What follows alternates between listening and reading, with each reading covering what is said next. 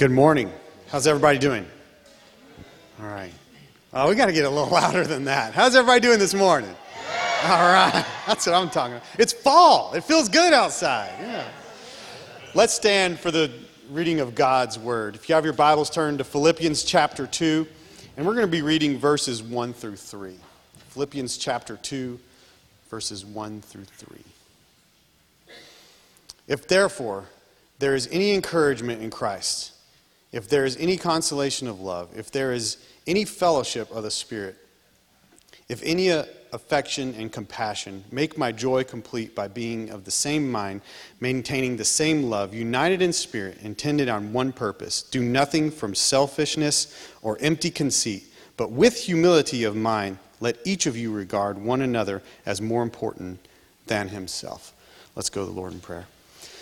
Father God, as we come before you, Lord, give us that spirit of humility. Help us to think about others, Lord. Lord, help us to glorify you in everything that we say, do, and think. Lord, we want to especially pray for the youth that are coming back, that you will just keep them safe, Lord, that they will recall to their minds the things that they've learned this weekend from your word and from the lessons and the speakers, Lord. And we just thank you for the ones that are visiting us from college and the college and career. We just thank you for them. Lord, I pray that you will just be with them, give them an extra blessing, Lord, that they will find a good church, a good college group that will encourage them and lift their spirits as they are just trying to understand and figure out who you are and what you're trying to show them. Lord, we do want to give you all the glory and honor today as we worship you, as we look at your word, as we partake in communion, Lord, that we'll remember what you have done for us. We just thank you, Lord, and we give you all the glory and honor. In your name, amen.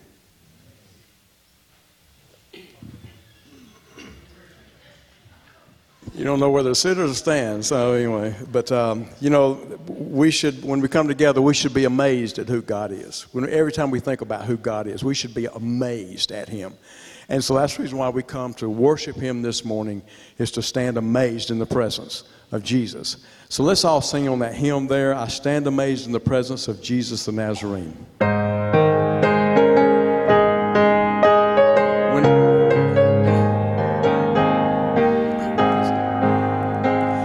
I stand amazed in the presence of Jesus the Nazarene, and wonder how he could love me, a sinner condemned of me. How marvelous the wonderful, and my song shall ever be. How marvelous the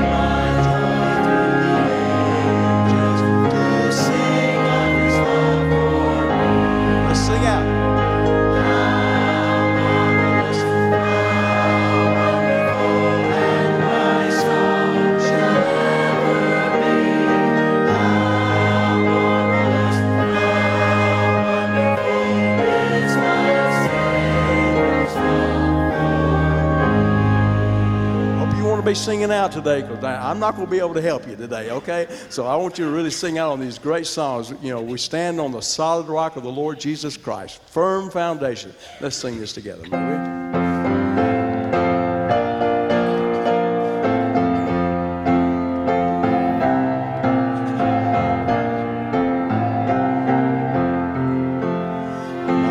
Hope is built on nothing.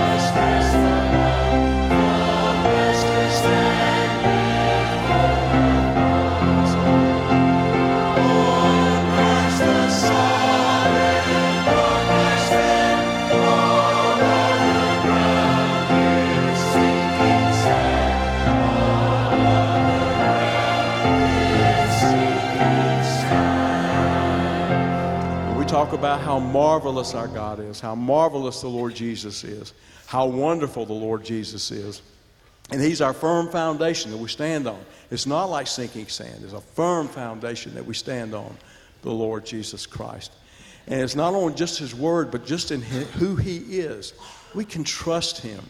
You know, He calls us to trust Him and to obey Him. You know, we're going through something right now, you know, with Robert Harper, you know, that we don't know how long the Lord is going to you know, to do this. And so we're just having to learn to trust Him with that, you know. As much as we may want something or He may want something or whatever, we just have to trust Him. And we do. And that's what we do. We pray to the Lord. We say, Lord, You are in charge of this, you know, but we're going to trust You with it. So His days are numbered, and the Lord what it is you know, what it is, and so we're just going to trust Him with it. But in everything, all of us, God calls us to trust Him and to obey Him in everything. Let's sing this old hymn together, man.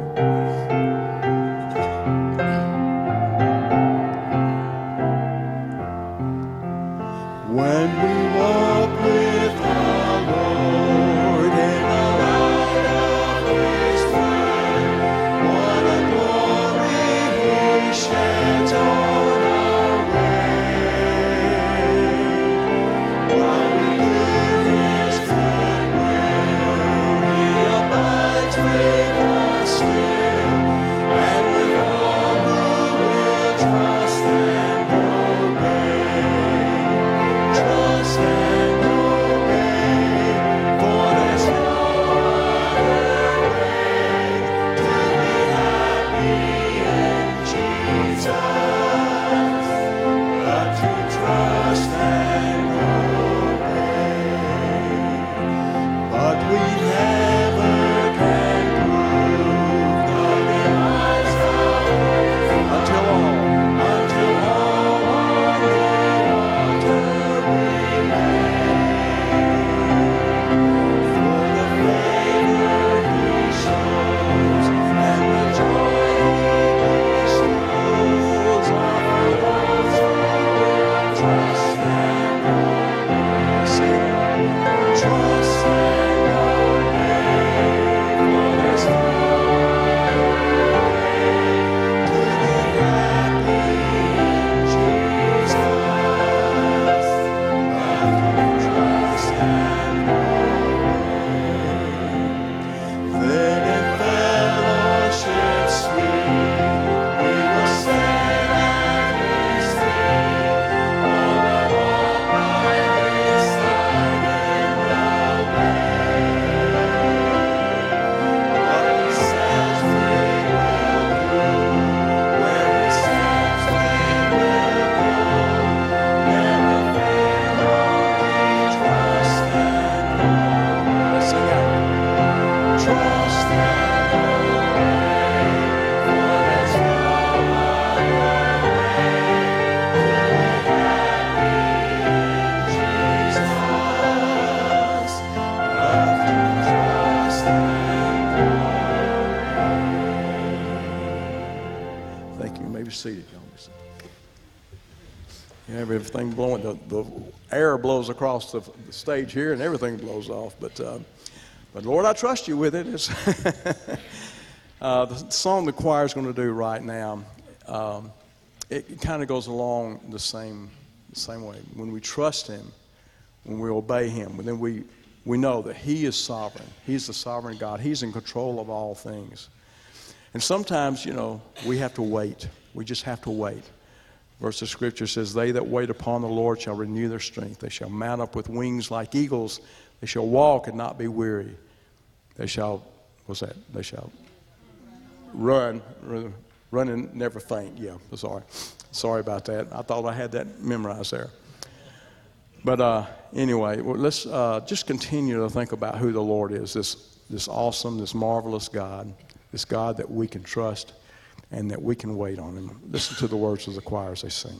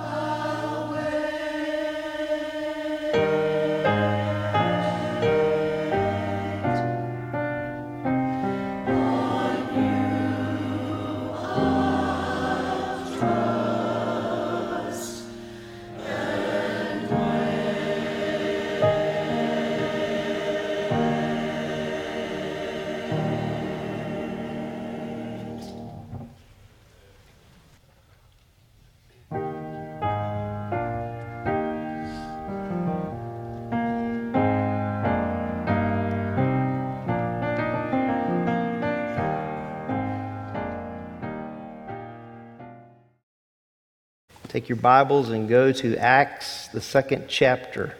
Acts chapter 2. That's where we'll be this morning. Acts in the second chapter.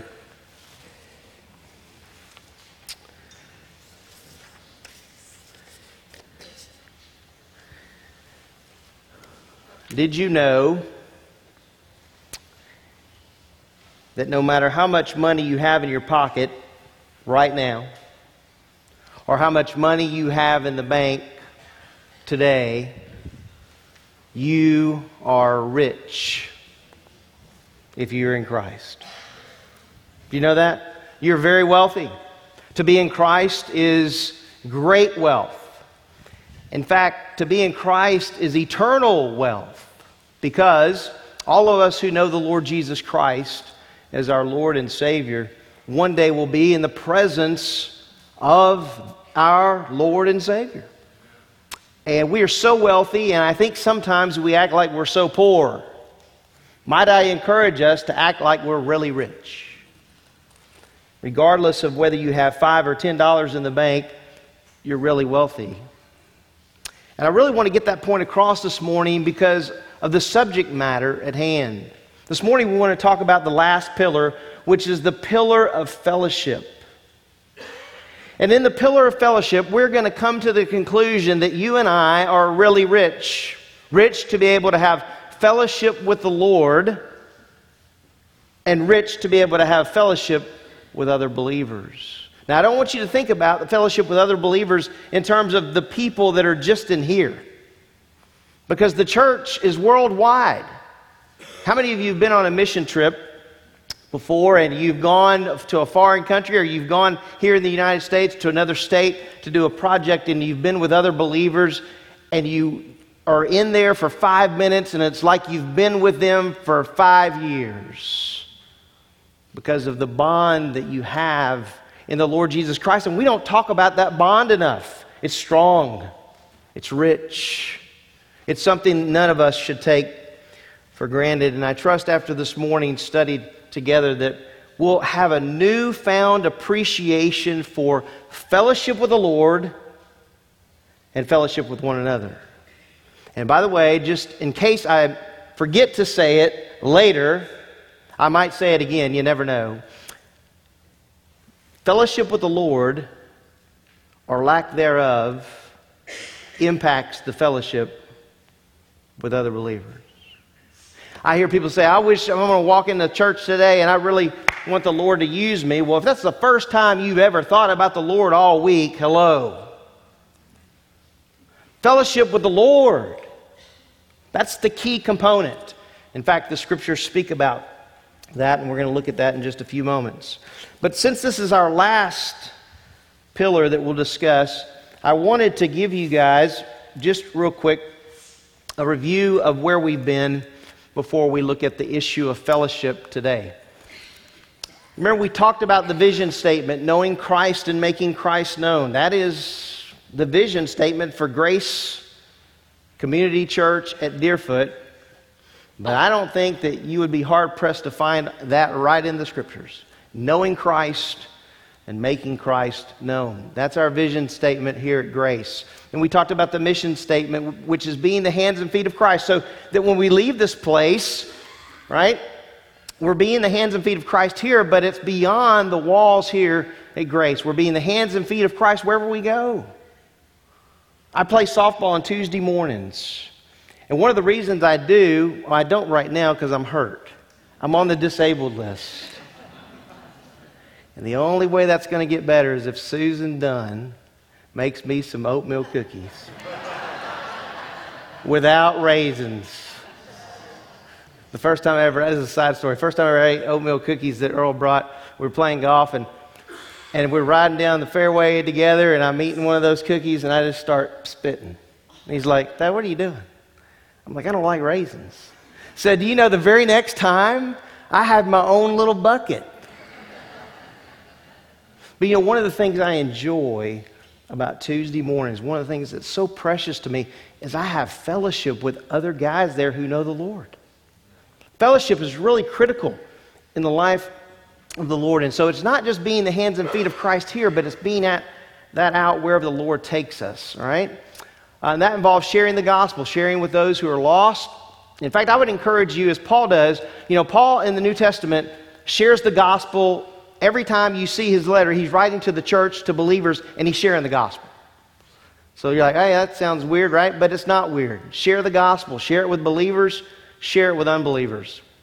And then building up the believers in the Word and prayer. And that's why, listen, that's not just focused here, but that's in a lot of different locations. It's in college and career. It's in high school ministry. It's in junior high ministry. It's in our small group ministry. We're building up believers in the Word and prayer. And I would encourage you to think beyond just Sunday morning for 1 hour. That's just not a lot of time.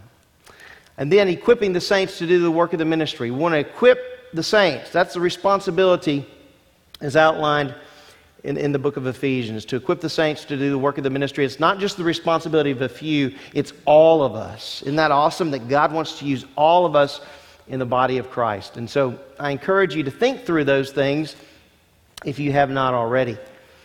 We've been looking at the pillars of grace, and so the pillars are built on the foundation, which is Jesus Christ and the gospel. The first pillar we talked about was the Word. We talked about reading the Word, preaching the Word, teaching the Word. I would encourage you, meditate on the Word. Meditate on the Word. Put that phone away for a few minutes, meditate on the Word. And then we have missions. We talked about that. We had a big emphasis on missions and the responsibility that we have not only to declare the gospel here in Jerusalem and Judea and Samaria, but the uttermost parts of the earth. That's the responsibility that God gave to His disciples, and we own that responsibility as well. And then we talked about prayer and the importance of communing with the Lord through prayer and praying with one another. That's very, very critical in the life of a believer. One of the most fantastic things that we experience is answered prayer. You agree with that? Answered prayer. Isn't it great to pray with other believers and to see that answered? I would say that one of the things probably the church could work on is thanking the Lord for answering that. Just a suggestion. But listen, prayer is so critical to the life of the body of Christ. And then we talked about discipleship, investing in the lives of others. And Paul gave that model in the context of 2 Timothy in a different way. Train faithful men who will train others, who will train others. And so we're supposed to, as believers, invest in the lives of other believers, right?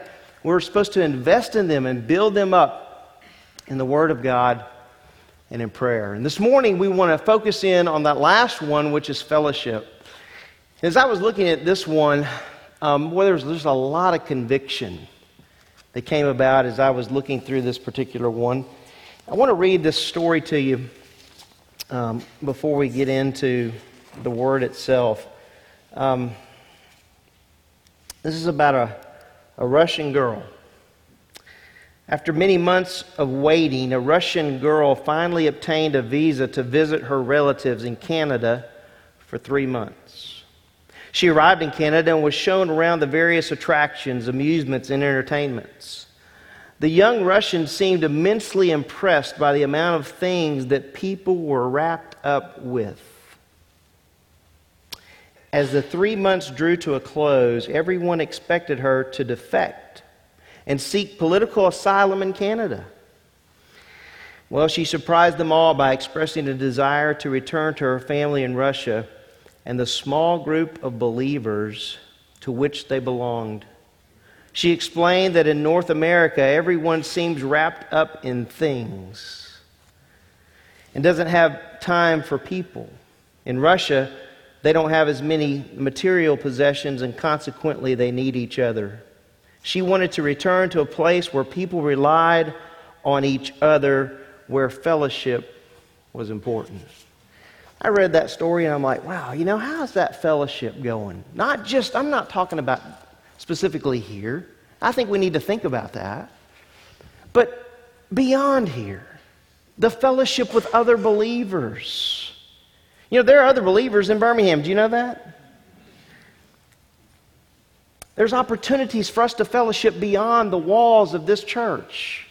But I would encourage you that fellowship begins with the Lord, and then it moves to your family, and then it comes to your church family, and it just spreads out.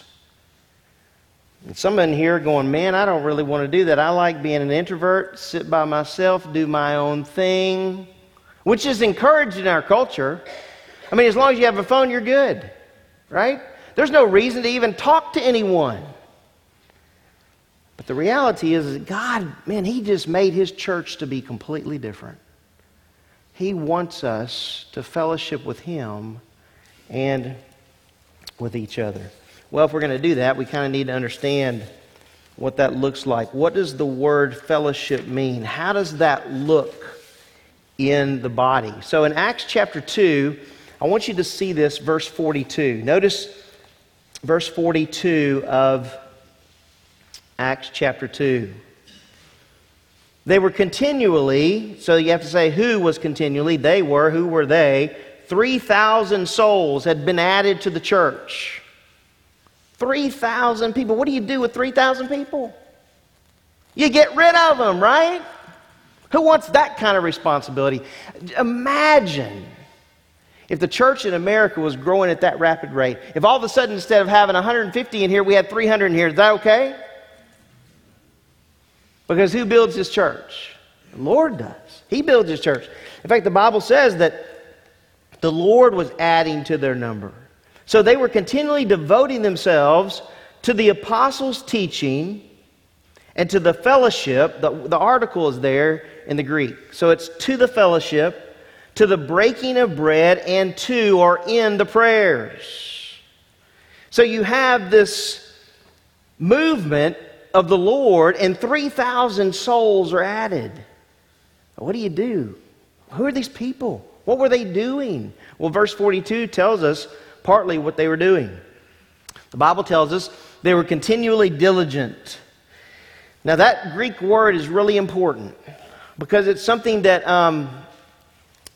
all of us understand the term diligent, but the importance of being diligent in the context here, I mean, it is a wonderful picture. These believers were being diligent in 4 areas. They were continually devoting themselves to the apostles' teaching, to the fellowship, to the breaking of bread, and in the prayers. It was their lifestyle. They met together, and they met together all the time. And they devoted themselves to the Word, they devoted themselves to the fellowship, they devoted themselves to the breaking of bread, and they devoted themselves to the prayers. There was among those believers an extraordinary commitment. Isn't that what you're looking for with your children as they grow up? Extraordinary commitment to the right things, right? See, somebody just texted it right there. Extraordinary commitment to the right things. Well, that's what the Scripture is telling us here. These believers were committed extraordinarily to the right things, to the things that were going to help them grow. I look at the church today and as you look at the landscape of the church, not just the believers here, do you see that extraordinary commitment to the Word and to the fellowship and to the breaking of bread and to prayers? I think that happens. But one of the things that concerns me the most is diligence. Because you know what? If we're going to be diligent or devoted, we're going to run into uncomfortable moments. True? True. That are going to challenge these areas of devotion to the Word. Because the world already received the memo, it's all about me. Has the church? Yeah. What are we going to do with that message of the world? We say, no, it's not about me. It's about fellowship with the Lord and fellowship with my brothers and my sisters in Christ. And might I say, appropriate fellowship. I need to say that. Appropriate fellowship. In fact, I think if you're going to look for appropriate fellowship and kind of how that looks, we're not going to turn there this morning, but you look to the book of Titus, where it talks about older women, mature women, teaching younger women. and older men being the examples to younger men. Now, does that need to happen? Answer, yes. Is it happening at record pace?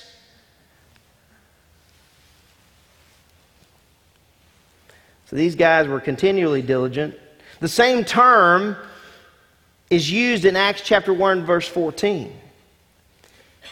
When it says, describing the behavior of the disciples, it says, these all with one mind were continually devoting themselves to prayer. There was a diligence. There was a fervency here on their part to prayer. Same word, same idea. There was an extraordinary commitment on their part. So we see that diligence in those four areas. But then, secondly, what we see is that they were continually diligent in the fellowship. So he says the apostles' teaching, the fellowship. Now the word fellowship is important to understand. The word fellowship refers to communion or that which is shared in common. I really like that second phrase there, shared in common. Did you know there are things that we have in common, right? And then there are things we're different in. One of the differences, I'm a Razorback. How many of you are Razorbacks? None of you. I shared, my son is, yeah. Yeah, I got to tell you, this last night, Andrew and I were watching the Yankees. Let's go Yankees. So we're watching the Yankee game, and I'm listening to the Razorback game, and we're flipping kind of back and forth trying to keep up with it. And those lousy Razorbacks, they lost again, right? And they really are lousy. And so I looked over at Andrew. I said, man, Andrew, I think Alabama could beat us by 100. You know what he said? Dad, I'm kind of hoping that would happen. It'd be nice to kind of see that. I thought about that for a minute. I thought, yeah, that might be all right. We have things that we're different, right? Things that we, like food. All of us have different preferences when it comes to food. And then there are things we have in common when it comes to those things. But can I tell you something? Guys, the greatest and richest thing that we have in common is the Lord Jesus Christ.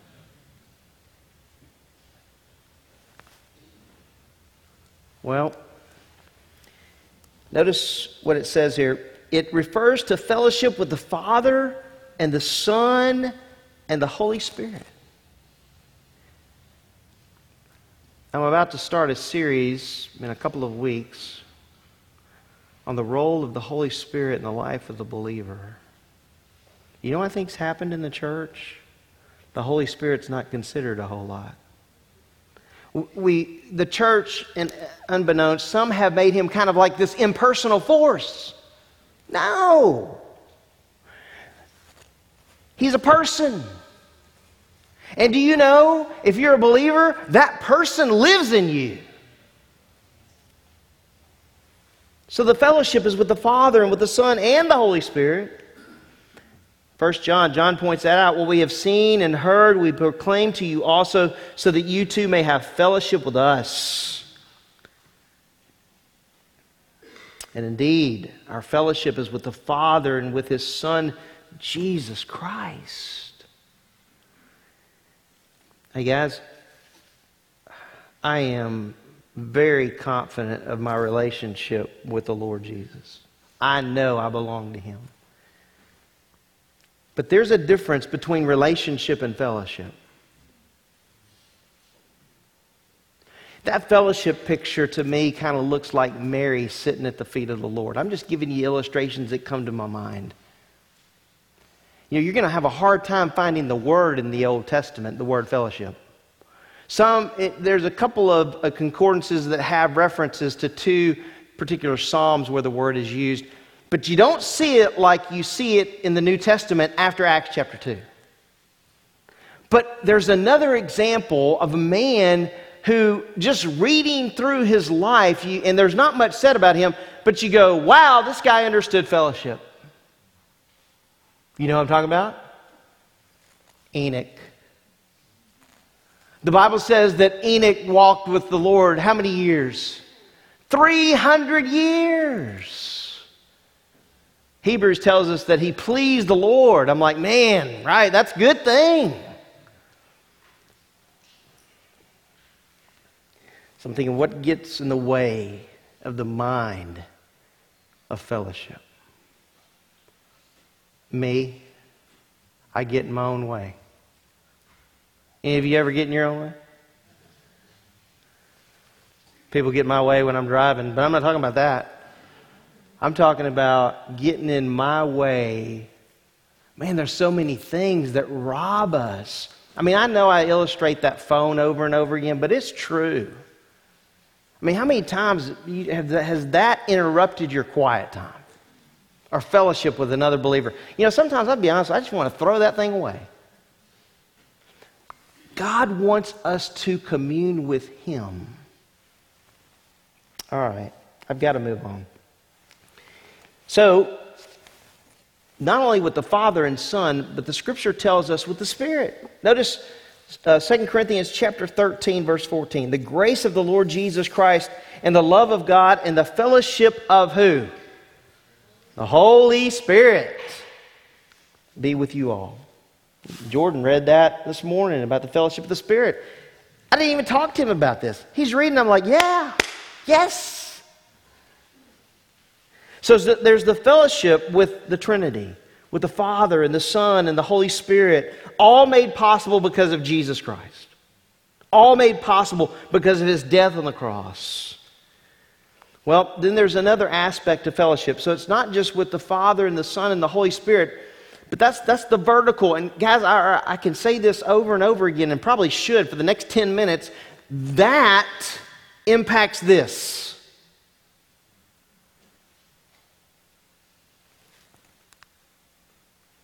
There's another reference point to fellowship in the New Testament. It's found in Philippians chapter 1 and verse 5, where Paul writes, I thank my God in all my remembrance of you, always offering prayer with joy in my every prayer for you all, in view of your participation. And the word there means partnership. There's a partnership. Do you know if you're in Christ today, I'm in Christ, if you're in Christ, we have a partnership. And that partnership is illustrated here in the Apostle Paul's life and in the life of these Philippian believers. Their partnership was what? In the gospel. It was in the gospel. I mean, what greater partnership? We have a partnership in the gospel. And Paul writes, from the first day until now, there was this partnership that existed between Paul and the churches. And do you know that I believe 100% Paul understood how important that was? And we don't have time to read the end of Colossians, but do you see all the people in chapter 4 that the Apostle Paul refers to? Why does he refer to them? Not only is he appreciative of their labor, but he enjoys the fellowship. Fellowship. That's why the author in Hebrews writes, do not forsake the assembling of what? Yourselves together. Why? We need each other.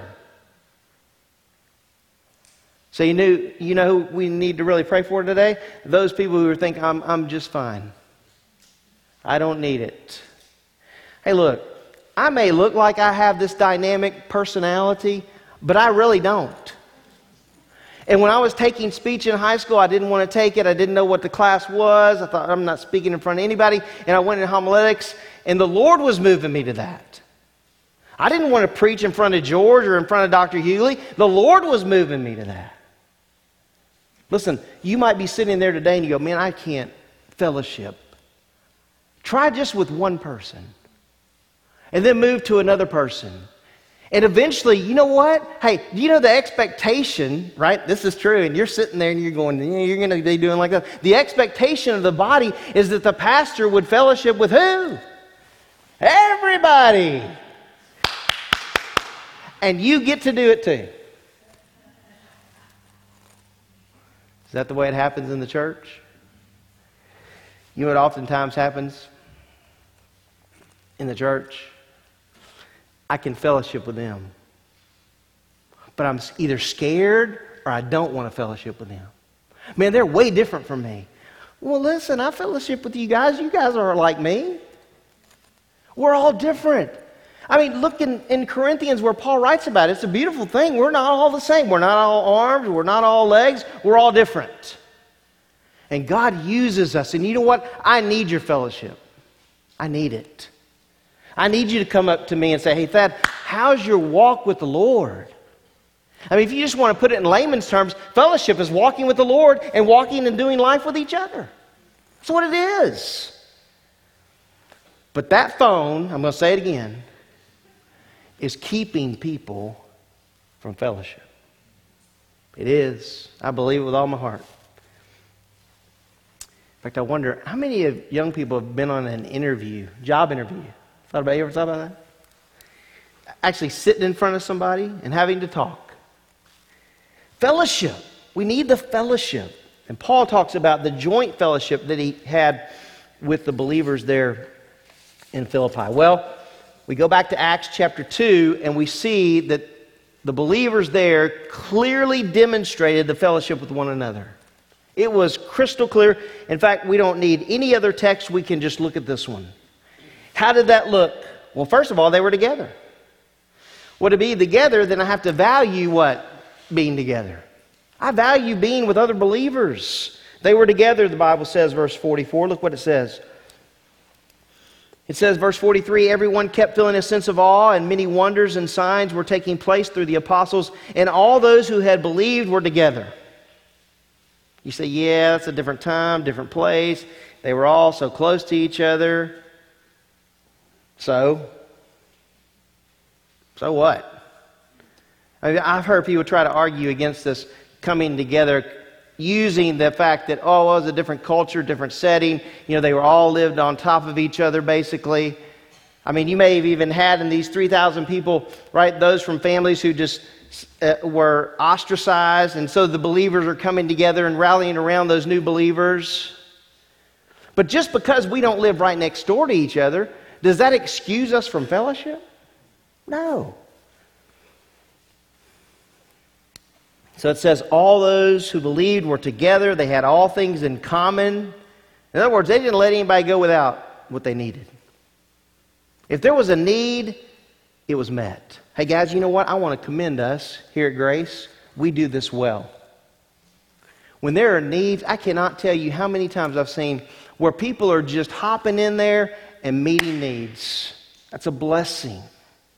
That's a blessing. And that's what was going on here in the early church. It says they had all things in common. Verse 45, look what it says. And they began selling their property and possessions and were sharing them with all as anyone might have need. Ugh. That doesn't feel comfortable, does it? But sometimes the Lord asks us to give away things to other believers, doesn't He? Has the Lord ever asked you to give away a car? Right? To give away $300 where you're like, man, I really wanted that $300. But see, that's the way the Lord works. The Lord puts it on our hearts to minister to other people who have need. They were sharing. They were selfless. They began selling their property and possessions and were sharing them with all as anyone might have need. And then it says, day by day, continuing with one mind in the temple and breaking bread from house to house. They were taking their meals together with gladness and sincerity of heart, praising God and having favor with all the people. And the Lord was adding to their number day by day those who were being saved. So you look at all these things. They were together. They had all things in common. They were sharing. That sharing, it was a result of a selfless heart. They were unified. That is a major theme in the New Testament. The Lord Jesus prayed for unity in John 17. Do you know that? He prayed for it. Why? Because it's easy to what? Be disunified. The Lord is blessed when His body is together. And that takes humility. That takes humility. That takes also a teachability. It says, Lord, I haven't arrived. I'm willing to learn. Then it says they were breaking bread together from house to house. They were fellowship. When we think about fellowship, we think about breaking bread, don't we? First thing that comes to our mind is, man, we're having a fifth Sunday dinner. We're going to fellowship. We even call it fellowship, right? But fellowship's a lot deeper than that. That's part of fellowship. but it's not the whole. They were breaking bread. There was a togetherness. And the Bible says in verse 47, they were worshiping together. By the way, Matt, I'd just add something just for us to think about in terms of worship. It says they were praising God continually together. Every one of us has preferences when it comes to music. How many of you knew that without me telling you? One of the great gifts that we have here at Grace is a diversity when it comes to our music. We have a choir. They do a wonderful job. They work hard. We need to appreciate those who diligently labor among us. I appreciate them. I mean, one of the songs I love, it's an old hymn, and Ron, we need to sing it more. The Old Rugged Cross. Love that song. And I know it's hard for young people. I get all that. I get that. I grew up sitting in a not a sanctuary like this, but because we didn't have chairs, we had pews. You know what pews meant? Your dad could keep you close by. Remember those days, right? You're in the pew, bam. So I remember those days. I remember being in a traditional, as they call it, church. Young people, I'd encourage you, appreciate those hymns. If you need a book to help you with that, I've got one. Because a lot of those stories, a lot of what we're singing is about real life stuff. But then there's the other side of it, the praise and worship. I mean, I'd love to be able to play one of these instruments. I can't. But I really appreciate the people who diligently labor and practice to do that, don't you? And it might not be your preference to have a praise team or a choir, but you know what's so awesome? At the end of it, as long as it's pointing to our Lord and Savior, isn't that the issue? With correct doctrine, by the way. Guys, they were praising the Lord together, and we have the privilege of doing that together.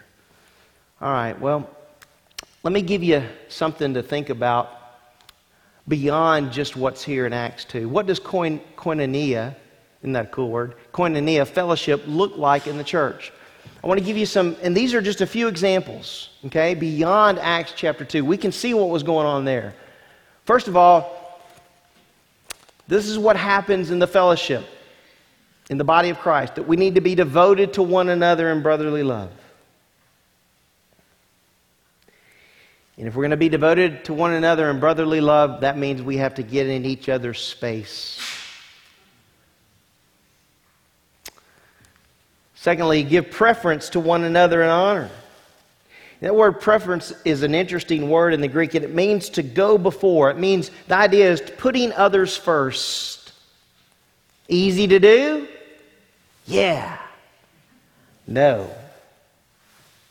Not easy to do. By the way, you can take those preference issues to, first of all, remember I talked about earlier, the home, the fellowship starts in the home, right? That preference issue. How does that work out in your marriage, right? It's an issue, is it not? So the word means to go before. It means putting others first. So I put my wife first. It's not about Thad. It's about Teresa. And all God's people said, amen. Right, honey? Amen. So we give preference to one another in honor. Then thirdly, we live in harmony with one another. Any of you ever been to an orchestra, like a live orchestra? Not just listening to it on the radio, but like a live orchestra. Teresa, I took my wife on a date years ago to the Allie Stevens Center. I think that's what it's called. Is that right? Allie Stevens Center? Same difference. All right, so I took her to that center, and there's an orchestra there. It's one thing to listen to it on the radio, but wow, to see how all those instruments come together. It's incredible. And I'm thinking, that's what the Lord wants all of us to do. Come together. Live in harmony. And then fourthly, We're to serve one another in love. That means we have to obviously put others first. We have to be kind and compassionate to one another. By the way, this is a very short list. You can make a long list of the one another passages. Do that this afternoon, right after you eat lunch. All right? Be kind and compassionate to one another. Admonish one another. Now, I put that one in there on purpose. That's not an easy one to do. Do you know what the word admonish means in the Greek? It means to give counsel. You say, that makes me, right? That doesn't feel good. But there's two thoughts with that. Advising, sometimes people need our advice. And by the way, that's biblical advice. And then sometimes admonishing means warning. Hey, we get warnings. You going around a curve, right? Before you go around that curve, there's a sign. There's a warning sign alerting you that there's a cliff. And if not careful, you would fly over the cliff. Well, in the Christian life, listen, we need people who are going to look at us and say, hey, you're about to fly over the cliff. You say, oh, that feels weird. But it's what God wants. So it can mean advising, and it can mean warning. And the last one I'll give you is forgive each other. Just as God in Christ has forgiven you. Do you know in that Ephesians passage, forgiving one another, just as God in Christ has forgiven you? Let me tell you how God in Christ has forgiven you and me. He's done it unconditionally. He's done it sacrificially. Man. He demonstrated, right? The Lord demonstrated His love toward us. And then while we were yet sinners, Christ died for us. Sacrificial love, but unconditional love. All right, so those are just additional thoughts about the issue of fellowship. You know, when I was preparing for this, I was like, man, Lord, how am I really doing in that? And I'm going to give the report to you. That be all right? Be accountable to you about that? My fellowship with the Lord, I can go weeks and it really be good. Have you ever had that? Or weeks. And then there's an event in my life that happens and it's like a train wreck. Have you ever had that? And you're off that track and man, I want to tell you something. That's rough. And you know you're not right. I mean, as you mature as a believer, you know when you're off the track. Now, somebody might say, hey, look, you're about to go off the road, but you already know it. And when they tell you, you're like, rrr. I don't really want to hear that. But the reality is, we know when we're going off the track. We know when that's happening. Every once in a while, guys, pinch me, I'm human, it happens. And I can tell you what happens. Do you know what happens when that goes on in my life? I'm not in this book as near as much as I need to be. You say, Thad, how much are you in it? Is there ever is it too, I mean, if we said, hey, I'm in it 20 hours a day, is that too much? We can't be in it enough. I feel like, hey, if we have something really good to go on, I'm feeding myself 3 times a day, at least. And when I get Susan's oatmeal cookies, it's going to be 3.5 times. Right? I'm faithful about that, the physical. Lord, help me to be faithful in fellowship with you spiritually. And then fellowship with the brothers. You know how that looks in my life? Sometimes I'm doing really well with that. And you know it because I'm in your space. But have you ever gone to church on a Sunday morning, sat in the back, and thought, I don't want to see anybody today? That ever happened to you? It's happened to me. Except I can't sit in the back. I have to stand in the front. But it happens. Hey guys, you know why it happens? We're human. We have this flesh. So I say, is fellowship important? Yeah. Do we have examples in Scripture? All throughout Scripture. What are we going to do with the instruction that the Lord gives us? What are we going to do with the example? I'm glad we have examples in the early church. I believe we have it in Mary. I believe we have it in Enoch. There are others whose fellowship with the Lord was sweet and whose fellowship with others was sweet. Lord, help us to be the church that fellowships biblically. Let's pray together.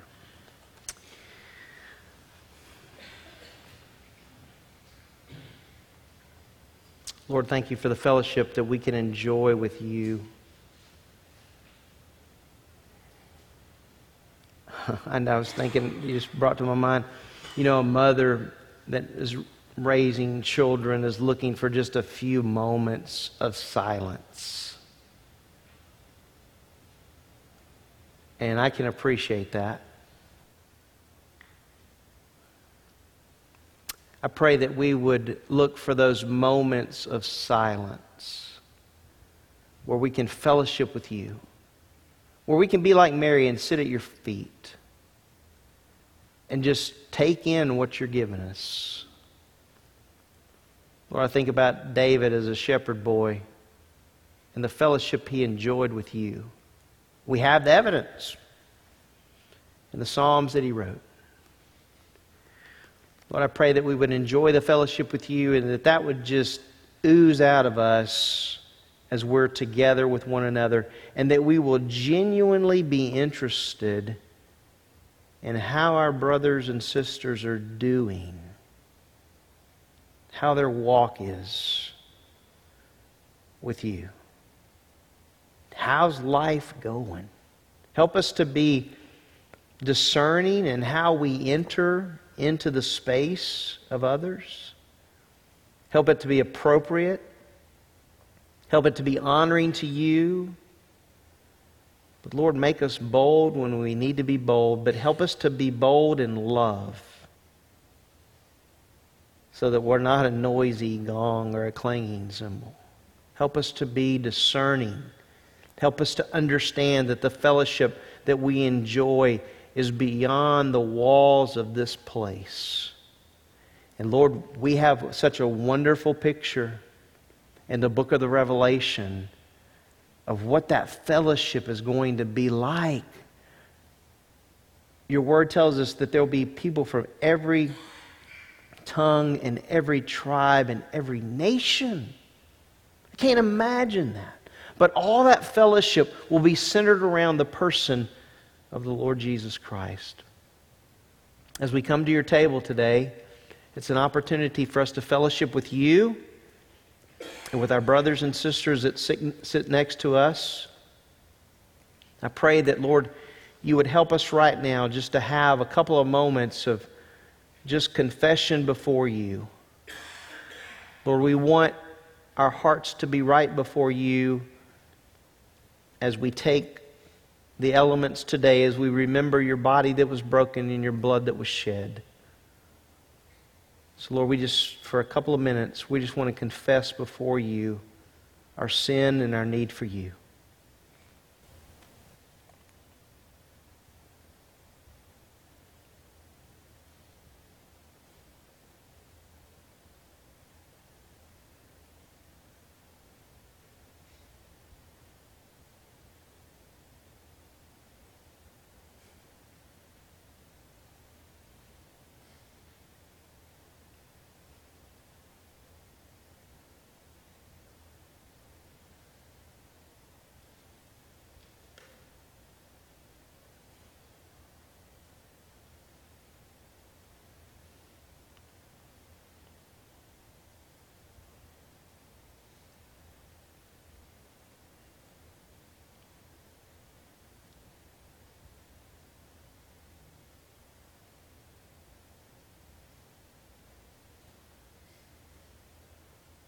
Lord, all these things we pray in your name.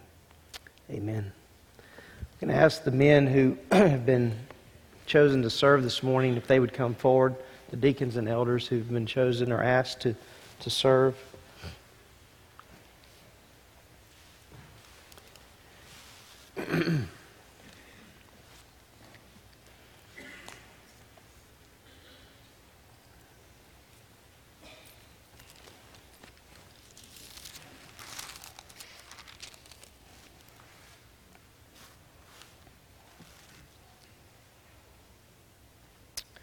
Apostle Paul writes these words, "For I received from the Lord that which I also delivered to you, that the Lord Jesus, in the night in which he was betrayed, took bread, and when he had given thanks, he broke it and said, 'This is my body, which is for you. Do this in remembrance of me.' In the same way, he took the cup also after supper, saying, 'This cup is the new covenant in my blood. Do this as often as you drink it in remembrance of me.'" This is awesome because it's a beautiful picture of what's going on here today. "For as often as you eat this bread and drink the cup, you proclaim the Lord's death until he comes." His death meant something. He died for us so that we wouldn't have to remain in our sins. And then he says, "Therefore, whoever eats the bread or drinks the cup of the Lord in an unworthy manner shall be guilty of the body and the blood of the Lord. But a man must examine himself, and in doing so he is to eat of the bread and drink of the cup." You know, the word confession means to agree with God. And so, just a few moments ago, I asked you to confess. And what we're doing is we're saying, Lord, Lord, I sin. I agree that what you said is right, and I didn't do what was right. I'm thankful to know that my sins have been forgiven. I hope you're thankful this morning that your sins are forgiven. And so this morning, as we come to the table, we're going to take the bread first. I don't think the kids are out. I was going to explain this to them. There's some kids in here. But we take the bread to remember the body of our Lord and the suffering that he went through on the cross. So while this is a piece of bread, a loaf of bread, a half a loaf of bread, we take that piece and we eat that piece in remembering what the Lord Jesus Christ did for us. And do you know, young people, kids today, the suffering of our Lord began before the cross. It began in the Garden of Gethsemane. That's where it began, where he was sweating drops of blood, asking that the cup could pass from him. But just earlier, he had said to his Father that he had fulfilled what it was that he had given him to do, looking to the cross. And so this morning we take the bread in remembrance of the body of our Lord.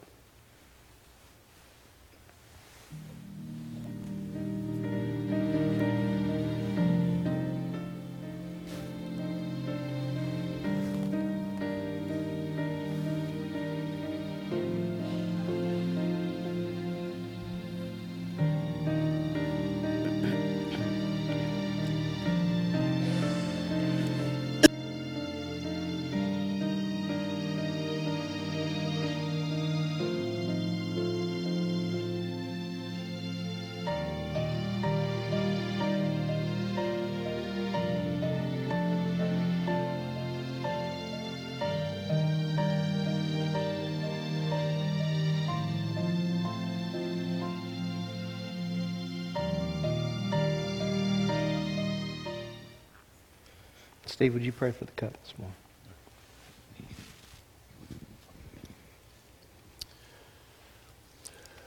Lord, we pause to remember the blood that you shed on the cross. And it's really all about remembering. A time when we can think of you in reverence and respect for what you did for us. But it's also a time that we can participate in something together as a family. And so I thank you, God, for this ordinance that you gave it to us. And I pray that we might partake of it in a worthy manner. In Christ's name, I pray, amen.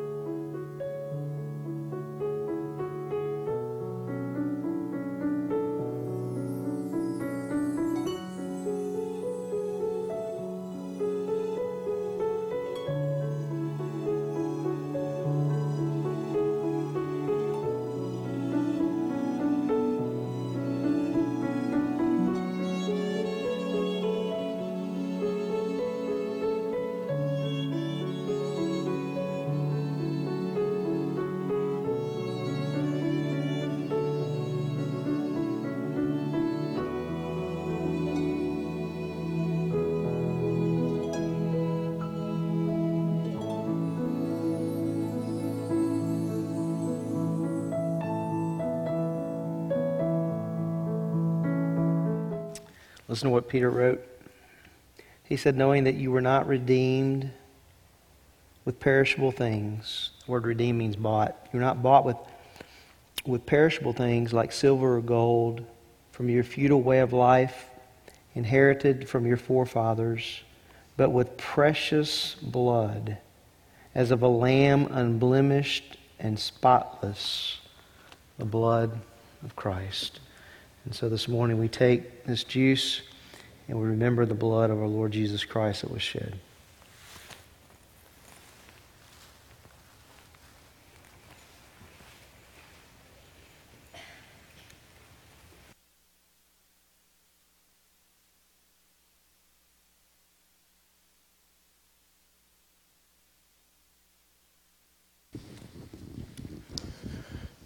Many years ago, when we were back at the Springville Road Church, matter of fact, it was very early on in that, there was a lady who came to me and she was having to leave the church because she was moving to the other side of town where her kids were because she had lost her husband rather young. But I remember her saying, I always remember this, she'll say, Ron, she says, never stop singing about the cross.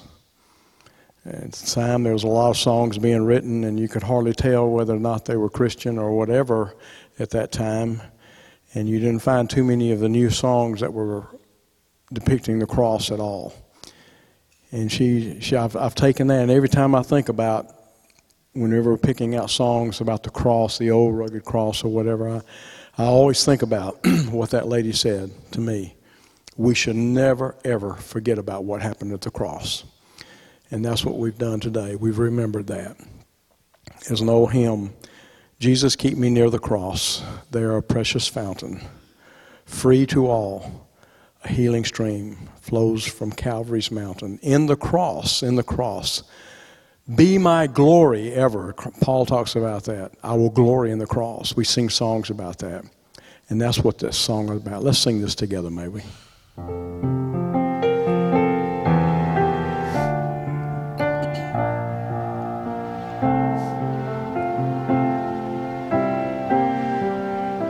Think about the cross. Jesus, keep me near the cross, where a precious fountain, free to all, a healing stream, flows from Calvary's mountain. In the cross, be my glory ever, till my raptured soul shall find rest beyond the river. Near the cross, O Lamb of God, bring its scenes before me. Help me walk from day to day with its shadows o'er me. In the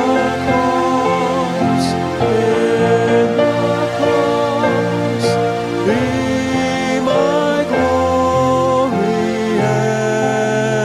ever, till my raptured soul shall find rest beyond the river. Near the cross, I'll watch and wait, hoping, trusting ever, till I reach the golden strand, just beyond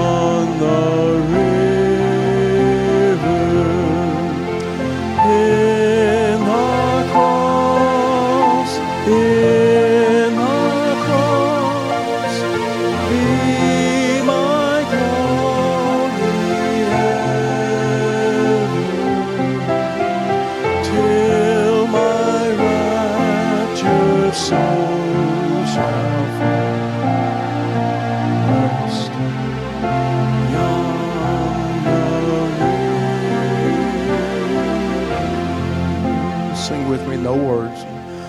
On a hill far away stood an old rugged cross, the emblem of suffering and shame.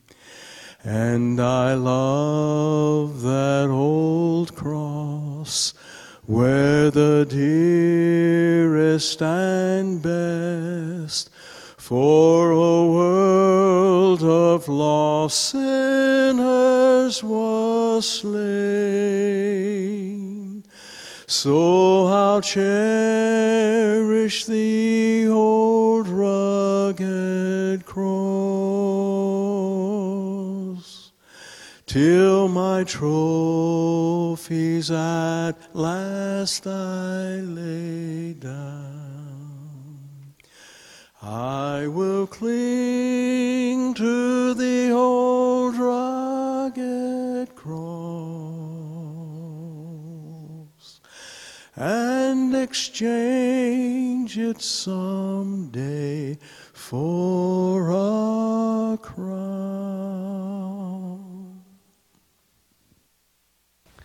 Amen. Friday I was in my office and it was quiet. And I was able to get a lot done, and I was going to grab me some lunch and come back to the office and just be by myself and study. And I had texted Ron about Robert. I said I might wait and go see him on Sunday instead of today. I'd seen him earlier in the week, and the Lord was giving me a lesson on fellowship. It was almost like he was saying, Thad, get up now and drive to Pell City. And to think what I would have missed if I had not done that. So I obeyed the Lord and I got up and I drove to Pell City. And I admit to you, in my flesh, there wasn't anything in me that wanted to do that. I was enjoying my time alone. Drove to Pell City. Went in Robert's room, and he's going to be with the Lord soon. And I was sitting there. I have to wake him up. And, Robert's just got a sense of humor. He said, "It's you." I don't know what he meant by that, but he said it. And I was sitting there, and he was kind of going in and out of sleep, and then he kind of woke up a little bit, and I... During that time, I was like, I'm going to read the scriptures to him. So I read Psalm 103. I don't know if he heard any of it or not. But I got to Psalm 104. I just kept reading. And I got to the end of the psalm. And he kind of leaned up and he looked at me and he said, "That's right." And I'm like, man, Lord, thank you for this simple lesson. And from that moment on, for about the next 5 minutes, he talked about that beautiful shore. And he's looking forward to being with the Lord.